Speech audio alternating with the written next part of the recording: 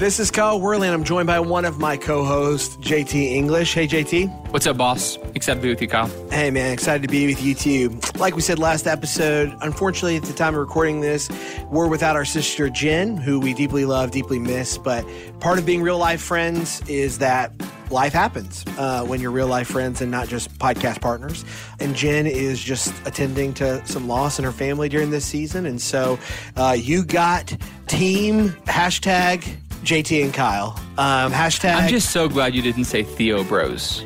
I was going to. Okay, That's what I was going to do. Don't do that. That's not what we are. I was going to do it, and then I walked away from it, but I'm glad that you caught it. Walk away, walk 1,000 miles away. Stay away from that term. I feel seen by you. Thank you. But yes, we love Jen. We love her. She'll be sorely missed. If, like I said at the end of last episode, if by the end of this episode you feel like something is missing, it's because it was. And we don't want to walk away from that, nor do we want to act like that's not the case. We built this podcast together a certain way because we felt like things were better together. And life happens. I'm sure that would be the case if JT was gone, if I was gone. And we're grateful that we have that kind of foundation together. And we're excited to jump into our topic today. Yeah. All right. So Romans 10. We did a couple episodes on Romans 9, then we panned out, looked at the doctrine of salvation across Paul's letter to the church in Rome. And today we're jumping into Romans 10, focusing specifically on verses 1 through 13. And so I'm going to have JT read Romans 10, 1 through 13. So JT, take it away. I want to jump in. Hey, before I jump in, this isn't a plug, but it is a note. I've been using my ESV Bible for like a decade. I love it. I'm jumping into the CSB. Let's see how it sounds. You ready for it? Yep. CSB. Here we go. Romans chapter 10, 1 to 13. Brothers and sisters, my heart's desire and prayer to God concerning them is not for their salvation. I can testify about them that they have zeal for God, but not according to knowledge, since they are ignorant of the righteousness of God and attempted to establish their own righteousness. They have not submitted to God's righteousness. For Christ is the end of the law for righteousness to everybody who believes. Since Moses sends the righteousness that is from the law, the one who does these things will live by them. But the righteousness that comes by faith speaks like this. Do not say in your heart, who will go up to heaven? That is, to bring Christ down. Or will go to heaven into the abyss? That is, to bring Christ up from the dead. On the contrary, what does it say? The message is near you, in your mouth and in your heart. This is the message of faith that we proclaim. If you confess with your mouth Jesus is Lord, and believe in your heart that God raised him from the dead, you will be saved. One believes with the heart, resulting in righteousness, and one confesses with the mouth, resulting in salvation. For the scripture says, everyone who believes on him will not be put to shame, since there is no distinction between Jew and Greek, because the same Lord of all richly blesses all who call on him. This is one of my favorite verses, verse 13. For everyone who calls on the name of the Lord will be saved. Boom. Love it.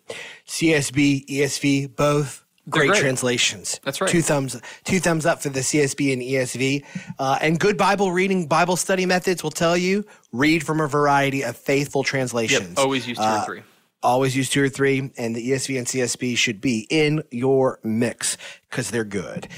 So Romans 10 kind of begins similar to Romans 9. Romans 9, I'm speaking the truth in Christ. I'm not lying. My conscience bears me witness in the Holy Spirit that I have great sorrow and unceasing anguish in my heart because I want you to know about the gospel. Romans 10:1. Brothers, my heart's desire and prayer to God for them is that they may be saved. So Paul's kind of come back to where he was in Romans 9, 1 through 3 here. He's saying, listen, I want my brothers. I want Israel. I want my kinsmen according to the flesh, is how he says it in Romans 9. I want them to be saved. And then in verse 2, we get a very kind of interesting idea here. For I bear them witness that they have a zeal for God, but not according to knowledge. What is that? What's that? They have a zeal for God, but not according to knowledge. It appears that Paul seems to be calling into question. He's saying, listen, there's a real urgency and fervency here, but it lacks a kind of truth support. It seems like they're very fervent and urgent about some of these things, but maybe they're missing the point, or they've overemphasized, or they don't have the right kind of substantive argument that they think they do to be fervent and urgent about those things. I mean, this is one of those moments passion. where I feel like Jen would have a mic drop moment here. This is her wheelhouse. Like, Yeah, they're for sure. trying to love a God they don't know. And we can only love and know God appropriately when those two things are in conjunction. And so this is one of the things that this is, when I think about Kyle, of course, we should and can talk about the context of this passage in particular as it relates to Rome. But one of my concerns about American evangelicalism as a whole is that we have a whole lot of zeal with a whole lot less knowledge. And this is something that we should take, Absolutely, in some sense, comfort in. Not comfort that we should stay there, but like realize this isn't only a problem for American evangelicalism. This is also a problem for the church in Rome. And Paul is going to help us diagnose this, think through this, medicate it, get back to a place of health. But one of the things that should be concerning for us is, as Christians, people who claim to follow Jesus, one of our greatest problems, like zealousness, should not be seen as maturity. Like passion, desire should not be seen as the height of maturity. Paul sees zealousness and knowledge, like knowledge that results in zealousness that's according to knowledge, as being two sides of the same coin. And here you have Paul speaking to a Jewish community who claim to be following Jesus. Hey, you have zeal, you have passion, you have like oomph. You've got like the go-to, like you've got an engine going about zealousness for God and who he is and what he's doing in the world. But you have no idea who he is or what he's doing in the world. And it's important too, because when we hear knowledge, you might just think book learning. But look at what he says in verse 3. What's his example of this? For being ignorant of the righteousness of God and seeking to establish their own, they did not submit to God's righteousness. So Paul's appeal to them on knowledge isn't just this appeal of like, hey, you guys, read a few more books. That's not what he's saying, although book reading can be very helpful. And I'm sure reflection on Scripture is a very valuable way. You're sure? I'm sure. Okay, good. Did I stutter, or are you? No, you were like, I'm sure Scripture reading is valuable. Like, I'm sure. Like That's my bumper sticker. I think Scripture reading is probably helpful most of the time. You're right. That's not what he's saying. No, he's not. But the example here is basically like, listen, knowledge of God will impact the way that you live out and submit to the righteousness of the God who you are coming to know. That's exactly right. When Packer said in knowing God, what you think about God is the most important thing, right? I'm butchering the quote. I think it's Tozer. So Tozer said one of the most important thoughts you'll ever think is what you think about God, because what you think about God will determine every part of your existence. Exactly. So when we think about knowledge, it's not segmented from like action. That's not how the Bible's thinking about it. It's like, no, they have a zeal. That zeal is not firmly rooted in a accurate and substantive knowledge. And it's not just impacting their knowing, it's impacting their living. And namely, as it relates to righteousness. Well, and that's where he goes in verse 4, is he says, for Christ is the end of the law. So here you have a bunch of people who are zealous about the law, but are ignorant of it. And the irony of that is their zeal has not resulted in greater knowledge, but greater ignorance. And again, if I could place a bumper sticker on American evangelicalism, and one of my concerns as a pastor is it's Romans chapter 10, verse 2, that we have a zeal for God, but not according to knowledge. Well, then what does that mean? Do they know and follow Jesus? That's where Paul goes in verse 4, is for Christ is the end of the law. And what he means by that is that he is the one we should be zealous for and the one we are obedient to and knowledgeable of. Yeah. That he is the Logos, the beginning and the end, the Alpha and the Omega. Luke chapter 24, these disciples on the way to the road to Emmaus, that he's the one who then follows them and says, hey, do you not understand that I am the one from Moses and from the prophets and from the law, that all of these things are about me? This is Paul basically saying the same thing. It does not matter how zealous you are about Bible quizzes from the Old Testament if it's not resulting in a greater knowledge, love, and zeal for me and for my kingdom. Yeah, that's exactly right. When it says Christ is the end of the law for righteousness, that does not mean that the law has no consequence or relation to the Christian. The end of the law here isn't that Jesus destroyed it. The end of the law is that Christ has fulfilled it. Those are different things. Christ is the fulfillment of the law, which means the law no longer for the Christian must be a tyrant. The law can now be a tutor. We're no longer constrained by the law. We're no longer condemned by the law, but we can. We're no longer condemned by the law. But, Kyle, you have got to go into business with these alliterations. I mean, it's no longer a tyrant, but a tutor. We're not condemned, but what was it? Or constrained. We're no longer condemned or constrained. I was looking for a C word, though. I could tell. You were. I'm not going to force it. Okay. We'll get there. We'll think about it. The law is meant to help shape us and form us into the life of Christ. Yeah, I mean, there's some books out right now that are unrelated to Christianity, evangelicalism, about discipline and how discipline is all about freedom ultimately. And that's, I think, what Paul's getting at here is that we disciplined ourselves. We tutor ourselves under the tutelage of Jesus through the power of the Holy Spirit for the sake of righteousness. And that is not a new law. It's actually freedom. Yep. And this new freedom is found in disciplining ourselves to zealousness about God's law, but also zealousness about who Jesus is and what he's accomplished for us. Yep. And almost to play this out, to kind of game this out a little bit, in verses 5 through 13, we find a contrast between righteousness based on law and righteousness based on faith. I mean, for Moses, verse 5 of chapter 10, for Moses writes about the righteousness that is based on the law, that the person who does the commandment shall live by them. But the righteousness based on faith says, do not say in your heart, who will ascend into heaven? And going forward, but what does it say? The word is near you, in your mouth and in your heart. Because if you confess with your mouth that Jesus is Lord and believe in your heart that God raised him from the dead, you will be saved. And then it goes on to talk about, listen, basically what we're getting here is a picture of righteousness based on law is not saving faith. It's not, you cannot be saved with a righteousness based on the law. It's not going to happen. But the righteousness that's based on faith, or the righteousness that is rooted in faith, is going to be one that is saving, that can change you. And how do you engage that righteousness? You confess with your mouth that Jesus is Lord and believe in your heart that God raised him from the dead. Kind of feels like that's a little bit of a shorthand for the whole of the gospel, right? Yeah, that's kind of what I was saying. Even thinking back about Luke's writing in Luke chapter 24, Jesus is at the pinnacle of this. And again, you got to think about Paul writing to Jews and Greeks, some whom would find ease in finding zealousness for God's law, someone who would find ease in maybe attending towards a anti-law position. Well, we just believe in Jesus. It doesn't matter. And right. Paul is in some way saying, hey, pox upon both of your houses. Neither of these things are the summation of what I'm trying to say, but Jesus is the center of what I'm trying to say. He is the Logos, the knowledge of God. He is the zealous one who followed God's laws perfectly. And as you place your faith in him, there's no other way to be saved. That's ultimately, I think, what he's doing here in chapter 10. Yeah. And it does involve some response. It's not just, the idea here is not that righteousness based on the law required a human response, and the righteousness based on faith doesn't. It's that it begins in a different place. This is the idea of confessing that Christ is Lord.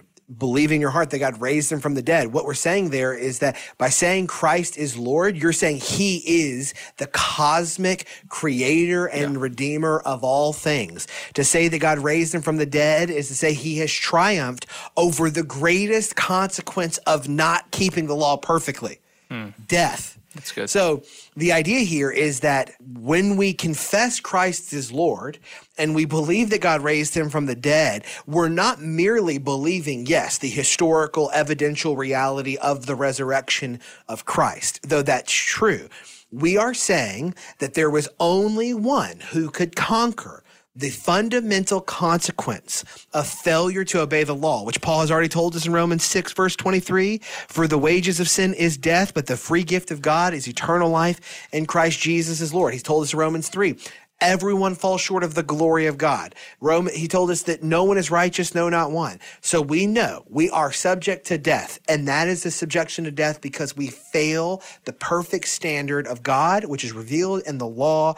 And to say that God raised Jesus from the dead isn't merely to say, yes, I assent to the historical fact of the bodily historic resurrection of Jesus. It is to say that, but it is to say more than that, which is to say, my deliverance from the tyranny and judgment of the law can only come through one who has kept it perfectly and paid the penalty that he didn't deserve, that I deserve. Right? Absolutely. 1,000%. And again, I think Paul here in Romans chapter 10, verses 9 and 10, I'm not sure he's trying to like bifurcate us of like head and heart in a way that sometimes we can do. But again, I understand why we do that. That can be pastorally or ministerially helpful. But he's ultimately saying, like, with your whole heart, with your mind, with your thoughts, with your being, do you believe that all of your hope has been placed upon the resurrected Jesus of Nazareth? Because if so, then you will be saved. And so, like, I even think of, this is kind of getting out of the podcast a little bit, Kyle, but again, we're real people here and, you know, we have our own stories. There was a time, gosh, it was, I'm not sure I get the timeline here right. It was 8 years ago, I think, this Thanksgiving. We were walking through this as a church, and Macy's father had just passed away. And, you know, he had passed away from esophageal cancer, and he'd kind of had a long road of just struggling, of sickness and treatment and radiation and chemotherapy and hospice. And in God's providence, we got to spend the last several weeks of his life with him because that's right when I had taken the job at the Village. He was actually diagnosed the day I accepted the job. We got a call 3 hours after I got the job there that he had been diagnosed with cancer, and he lived in Dallas. So we go back to Dallas, we get these weeks with him, and we were walking through parts of this in our church in Louisville. And I remember talking about this passage in particular, and it struck me in a new way that wasn't like intellectual assent, like I believe Jesus has risen from the dead. And it was even more than like heart of like, oh yeah, I want Jesus to have risen from the dead. It was like, for that time, it was like guttural. And I think that's kind of what Paul is going for here, is it's not just I believe and I hope or I love. It was like, I don't have anywhere else to place my hope. Yeah. Than in the resurrection of Jesus. Yeah. Like, I don't have any, like, and there was moments of great joy in that season of like, we're going to get to spend eternity, 5 billion years with Macy's dad again. Or like, it was also great sorrow. Death is our greatest enemy and Jesus is overcome. And why is he not back yet?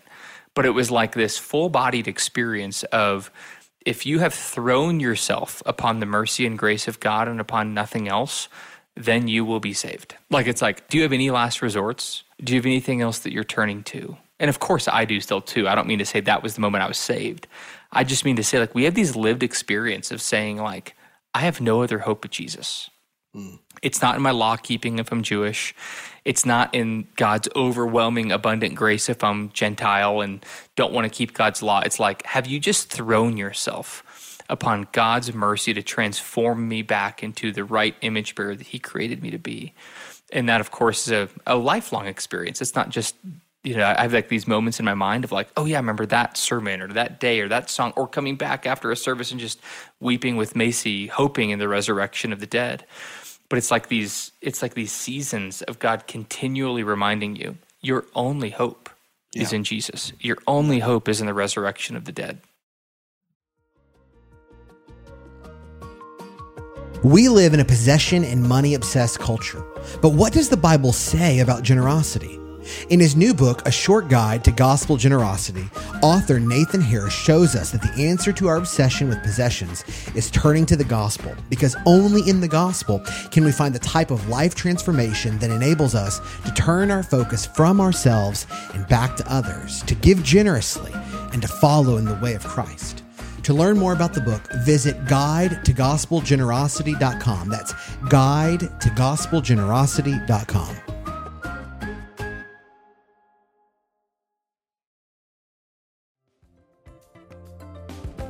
What bridge is God calling you to cross that the gospel might go forth among the nations? Women like Lilias Trotter, Harriet Newell, and Sarah Hall Boardman Judson have indeed crossed their own bridges to get to the lost. Discover the stories of 10 inspiring female missionaries who changed the world for Christ. 10 Women Who Changed the World is Seminary President Daniel Akin's powerful tribute to these women who fulfilled the Great Commission. May we all follow in their footsteps. 10 Women Who Changed the World is available wherever books are sold.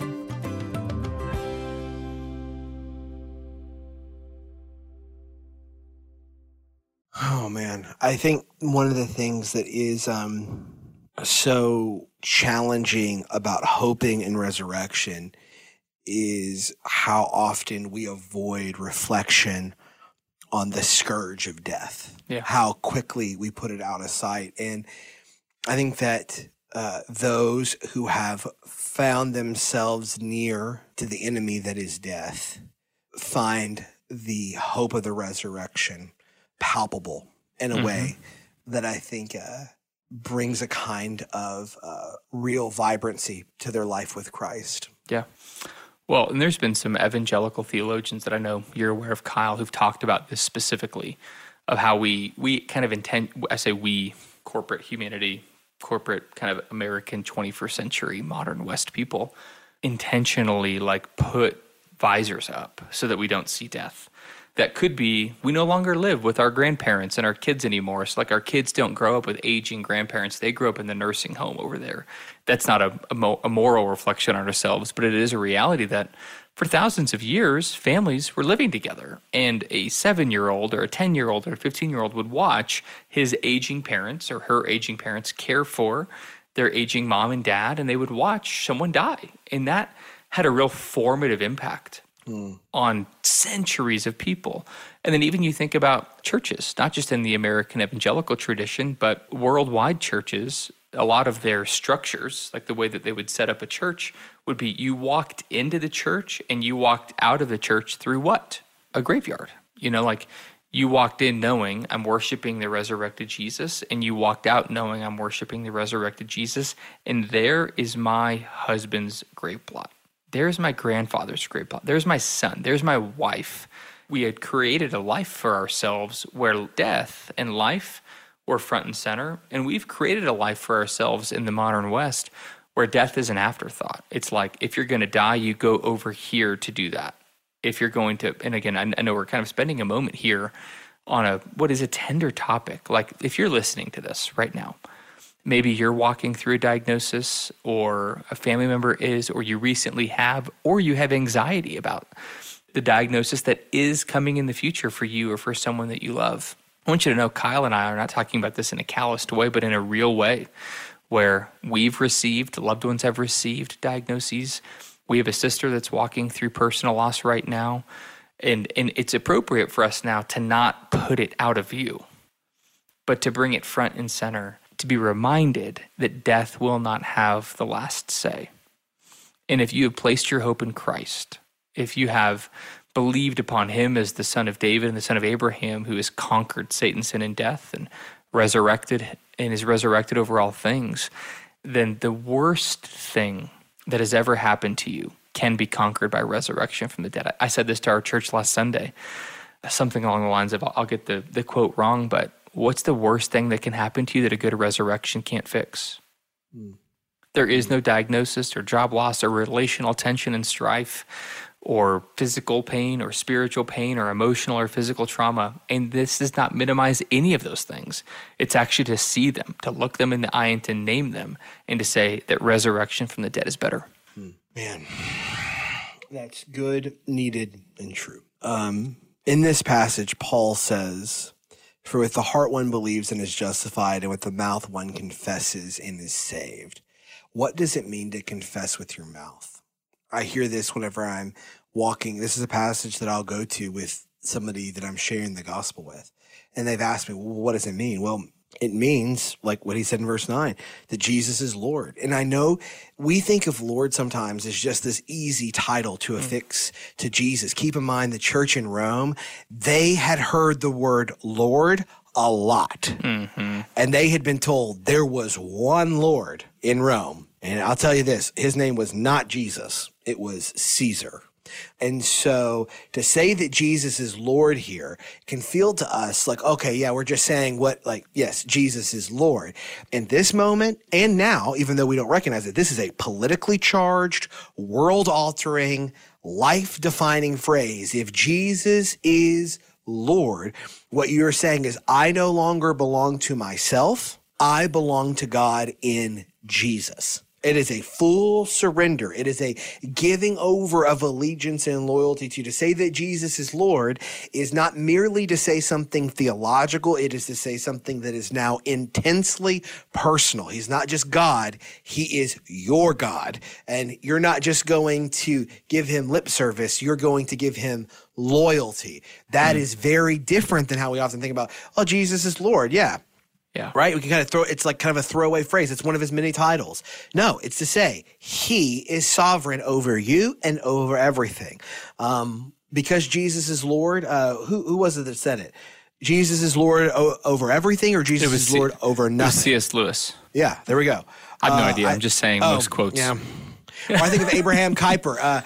To say that Jesus is Lord is to look at it over all creation. Not one square inch of it that Jesus doesn't point out and cry, mine. Yeah, right? That's right. Yep. It all belongs to him, including our lives. This is why Paul later on in Romans is going to be able to say, whether we live or we die, we belong to God. We belong to God. That's true because Jesus is Lord. So to believe and to confess that Jesus is Lord is to say, I am going to have my life radically reshaped. That's right. By this king. Yeah. So like we're walking through the New City Catechism. We've talked about that tool here on the podcast before. If you're unfamiliar with it, I would highly recommend it. I think you use it a little bit, Kyle, don't you? Or we use it. Okay. We use it in our family discipleship programs here. So we're using it, and we're on question 20, 25, something like that. But question 1 is especially the kids version is, what is our greatest hope in life and death? Yep. The answer is that we are not our own, but belong to God.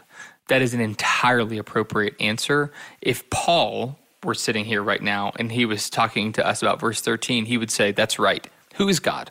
And of course, we've got our Trinitarianism, and that's fine. But he would say, maybe a more specific answer for this church in Rome is, what is your greatest hope in life and death? It's that we are not our own, but belong to Jesus the King. In that he has bought me, purchased me, redeemed me, saved me, given me glory, redemption, sanctification, and righteousness. I don't belong to myself anymore. I don't belong to Caesar. I don't belong to my family. I don't belong to any kind of patriarchal heritage that might be given to me. I belong to Jesus, and I'll follow him anywhere he goes. So you're pointing out a really important thing here, Kyle, is like this can be used in a Romans Road presentation as it should be. But the depth of what Paul is saying here is profound for a group of people who believed there were other claims upon their life, or who had lived for perhaps decades with other claims upon their life. And he's saying, you guys, there's lots of claims upon your life. Maybe it's your job, maybe it's your spouse, maybe it's a child, maybe it's Caesar, maybe it's a Pharisee, maybe it's another discipleship program or philosopher, tutor, and rabbi. If you want to be saved, you need to give your life and yourself wholly to Jesus, because there's only one king, and it's him. It's good. It's good. Confess and believe. It's not just lip service. Right. It's at the core of who we are. And it's a public proclamation, and it is a personal commitment. I was going for it. Oh my goodness, Kyle. I was going for it. You just have your sermon notes right in front of you right now? I don't. Okay. I don't. Because this alliteration is strong, bro. I actually won't preach Romans 10 until the spring of 2023. It's a personal commitment and public proclamation. I mean, this is good. This is good stuff. It's weird because we're now moving, we've moved past where I've preached at. We're preaching Romans 6 and 7 this spring. So now I'm going to have to, when I'm prepping for my sermons a year from now, I'm going to have to come back. Hey, what JT said was really good. I'm going to take that. Yeah. Because I've already got my notes. I mean, I've got Romans 10:13. It's a public proclamation and private. What was it? It was a private confession and public proclamation. I got this. I'm done. There we go. Sermon's done. You got it. Sermon's done. Yeah, and then your favorite verse. For everyone who calls on the name of the Lord will be saved. How does that square with the doctrine of election, though, Mr. Reformed? I thought that was you. I'm trying to come up with alliteration right now. It's for those who confess, I'm not going to get there. I mean, here's the reality, and we talked about this in the last podcast. I'm Reformed. I mean, I know you are too, and Jen is, and I think we broadly agree on this basic idea. But I believe in human responsibility. That gift of salvation is granted to us, but is matched by our confession of who Jesus is, what he has done, who we are, and our need for him. And so I think it was Charles Spurgeon, I'll get the quote wrong, he used to talk about, Mr. Spurgeon, how can you believe in the doctrine of election? Does that just mean that you're going to share the gospel with the elect? And he said, if the elect had, I think he said like yellow stripes painted on their back, I would go share the gospel with them. But that's not how it works. So I share the gospel indiscriminately with everybody, with hopes and joy that they might confess and believe that Jesus Christ is Lord, resurrected from the dead. And so we want to proclaim and confess the lordship of Jesus to anybody who will listen to us. Evangelism is meant to be absolutely indiscriminate. We're not looking for I'm going to share with this kind of person at this kind of time in this kind of way. We share the gospel with anyone who believes. I saw some really cool pictures this past week of a church that I admire and love and follow and learn from regularly. It was a 94-year-old woman. Think about that. Think about how easy it would be after 94 years to be like, my life is fine. I've lived. I've got the wisdom that I need. It'd be so easy for a 94-year-old to be like, I'm good. I've raised a family. I did it okay. It was imperfect, but it was fine. And for her to say, oh my goodness, I'm aware of my sinfulness, finally. I'm aware of my brokenness. And I believe Jesus Christ is resurrected from the dead, and all of my hope is given to him. So this isn't just a doctrine for 18-year-olds at camp or me, like a 20-year-old at Campus Crusade convert in the CSU Student Center. If you believe and confess about the lordship of Jesus, whether you're 4 years old or 94 years old, you will be saved. That's good. That is good, and a good place for us to land today. Listen, if you're looking for Knowing Faith, if you're looking for Knowing Faith on Instagram, Facebook, or Twitter, or if you're looking for Knowing Faith on the internet, I should say, out there on that web, those webs, the webbers, those webs. If you're out on the webs, or if you're on the Twitter and you're looking for us, we're out there, Knowing Faith, wherever you're on social media. Come find us. Are you on Twitter, Kyle? Let's not talk about that. Okay.